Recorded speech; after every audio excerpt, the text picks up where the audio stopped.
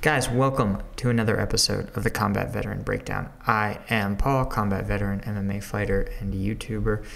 And I guess I'm also a podcaster because this is also on Spotify and Apple Podcasts and a bunch of other podcast distributors I haven't heard of. But today, right, I wanted to take a look at one of those questions that I get every so often, and a lot of the experiences when I was deployed, right, things that were incredibly routine, people still ask me about. And I realized that, even simple stuff is interesting to people, right? So one of the questions I get sometimes is what was your mission planning cycle? What did that look like in general? And I'm not going to get too technical, right? There's, of course, the they call it the TLPs, the troop leading procedures, right? There's an acronym for everything, but this is kind of the broad base of what our sort of operation cycle looked like as a platoon leader in Afghanistan. So for a little bit of context, I was the platoon leader for actually the entire 12 months of my deployment of a military police platoon in RC East in Nangarhar province. And military police platoons are exceptionally large by Army standards. There are 40 soldiers. That's actually the size of a cavalry unit company. So we're really looking at a much, much larger element than most platoon leaders deal with. And because you have 40 soldiers, and at the time, the U.S. Forces Afghanistan regulation was that you, with a tiny number of exceptions, cannot leave the wire with less than 16 soldiers.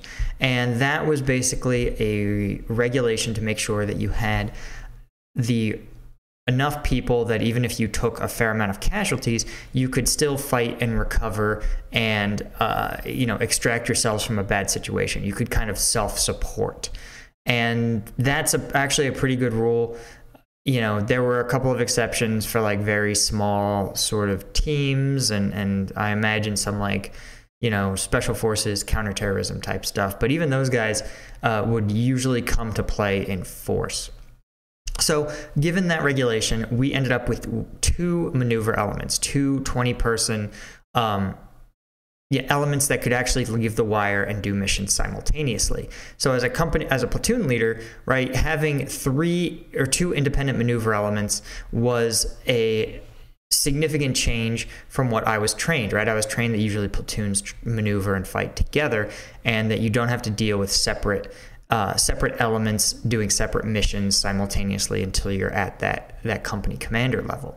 But you adapt pretty easily to that sort of thing. So generally what would happen, another regulation at the time was that the commander of U.S. Forces Afghanistan wanted to see battle space owners. That was our mission. We were what's called a battle space owner, meaning that we were the military unit in charge of our area of operations. We were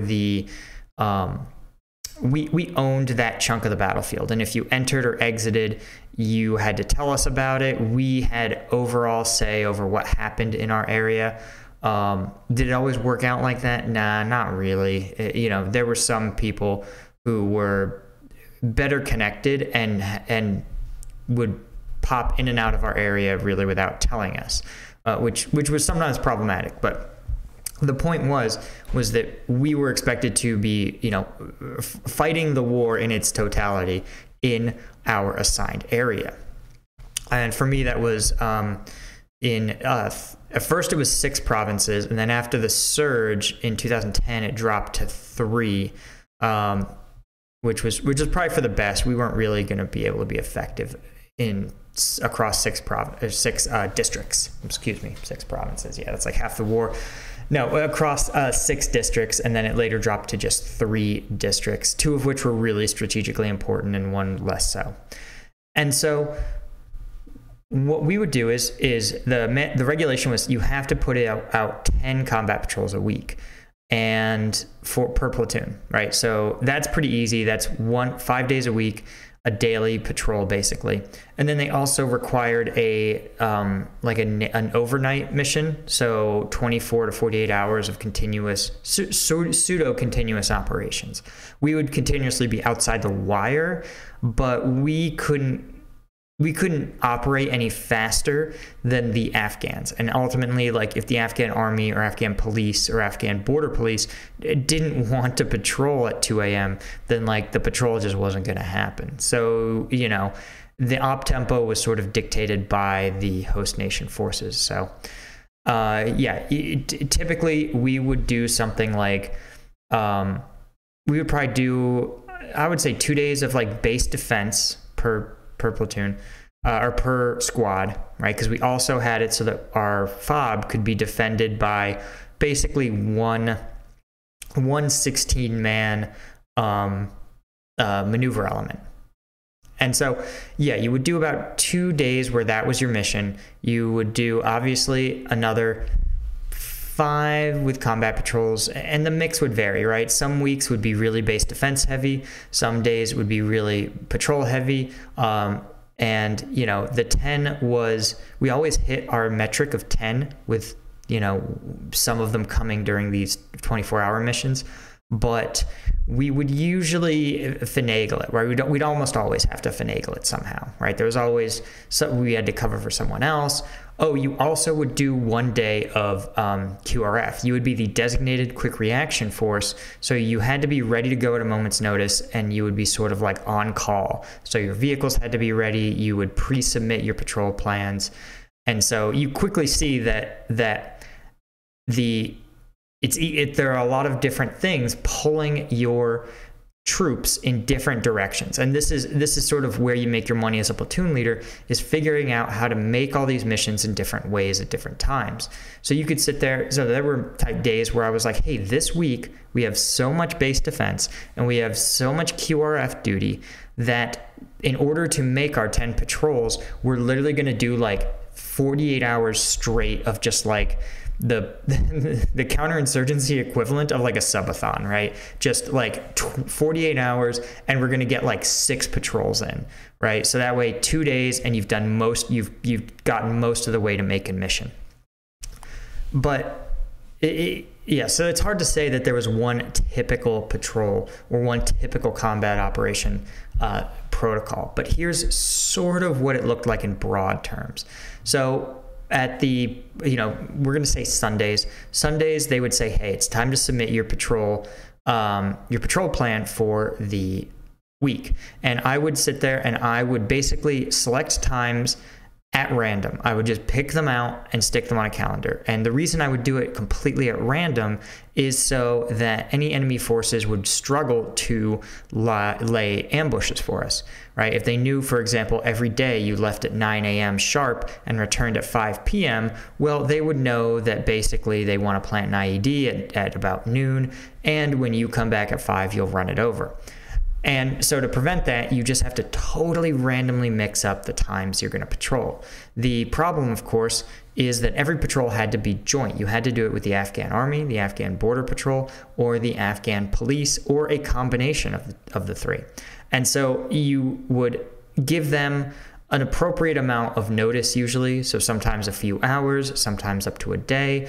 Where we were, the Afghan army was the most reliable partner by far, which meant that they both needed the least help, right? So, but they were also the most available. So we could pick up the phone with 2 hours notice, and they would mount up in their trucks and send us a couple of, 6 to 8 guys that would be actually ready and willing to fight.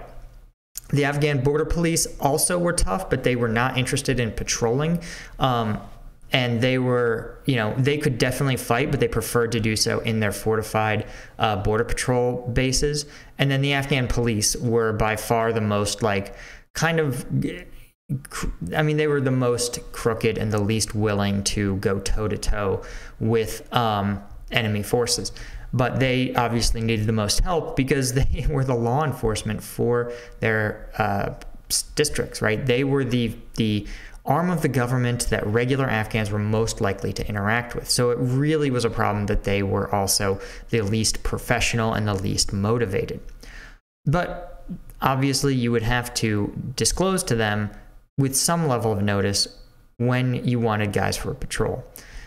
So you would set that schedule, right? You would consider when you were going to notify different elements or who you were going to do it with. Usually what you wouldn't do is give away your whole patrol schedule to the Afghans once you made it, right? You would want to keep it close hold.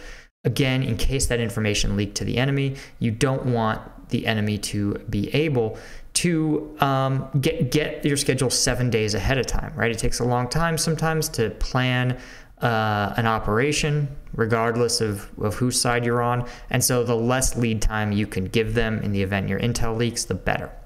Now, obviously you make this schedule and then you try to deconflict it with the other platoons, your other missions, the base defense stuff, right? And you add that onto your schedule and you push the patrols to the left or to the right in order to make sure you're achieving the other missions that are out for you, right? So you get that, and then you produce basically a schedule for the week of what you intend to do. Now, obviously, any given day, any given moment, you can always get retasked. You can always get additional missions. Those range from, 12 hours notice, hey, you're going to be supporting a major DEA operation. You're going to be supporting the Navy SEALs or the SAS on some sort of high value target that they, it's real hush hush, and you're going to just have to, like, your orders are like, stage at this area. You'll expect to see X number of rotary wing aircraft enter an objective. If you get this call on the radio, proceed to this objective and turn your radios to this frequency. Like, it was really very like hush hush stuff and very, But for us, it usually just meant you had to go to this point, there's a random grid coordinate, you would camp out and just await orders. And we rarely ever got that, right? Rarely did things go so sideways. Actually, I don't think it ever happened. I don't think we ever saw one of those type of operations go sideways, which makes sense, right? They're very well planned, they're very well resourced, and we were there as just a just in case type deal. But that doesn't mean you don't try to make a plan for your week. So that's what we would do. We would put that plan out, right? Usually once a week. Again, we'd have these 24-hour missions, and we would distribute that to the troops via the squad leaders, right? The squad leaders would make the individual plans for those maneuver elements. They would decide, hey, who is available, who needs, we tried to give our soldiers 1 day off a week, and that's a chance to just, decompress a little bit, take care of college courses, do correspondence courses. We want to give them a predictable schedule so they could tell their wife or kids or spouse or whoever that, hey, this is the time I'm going to call, make sure you guys are available, right? So you want to give them a predictable schedule. So the squad leaders would look and they would decide, okay, who's going to go on these individual patrols, who's going to be off on what days, and they would sort of start the logistical planning process around assigning like individual soldiers to individual missions.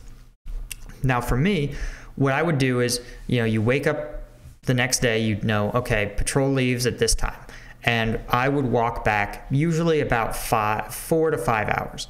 And first thing I would do is wake up, I would get some food, I would get some coffee, I would shower. And then I would go into the TOC and I would get the latest intelligence update on the area we were going to go. And usually these were products produced at the battalion or brigade level, and they basically were functioning like a newspaper with really nice maps. They would give you all the latest confirmed and unconfirmed intelligence, and they would really help you understand what was the most up-to-date threat picture that you had, that you were facing. Right? While this was going on, my NCOs were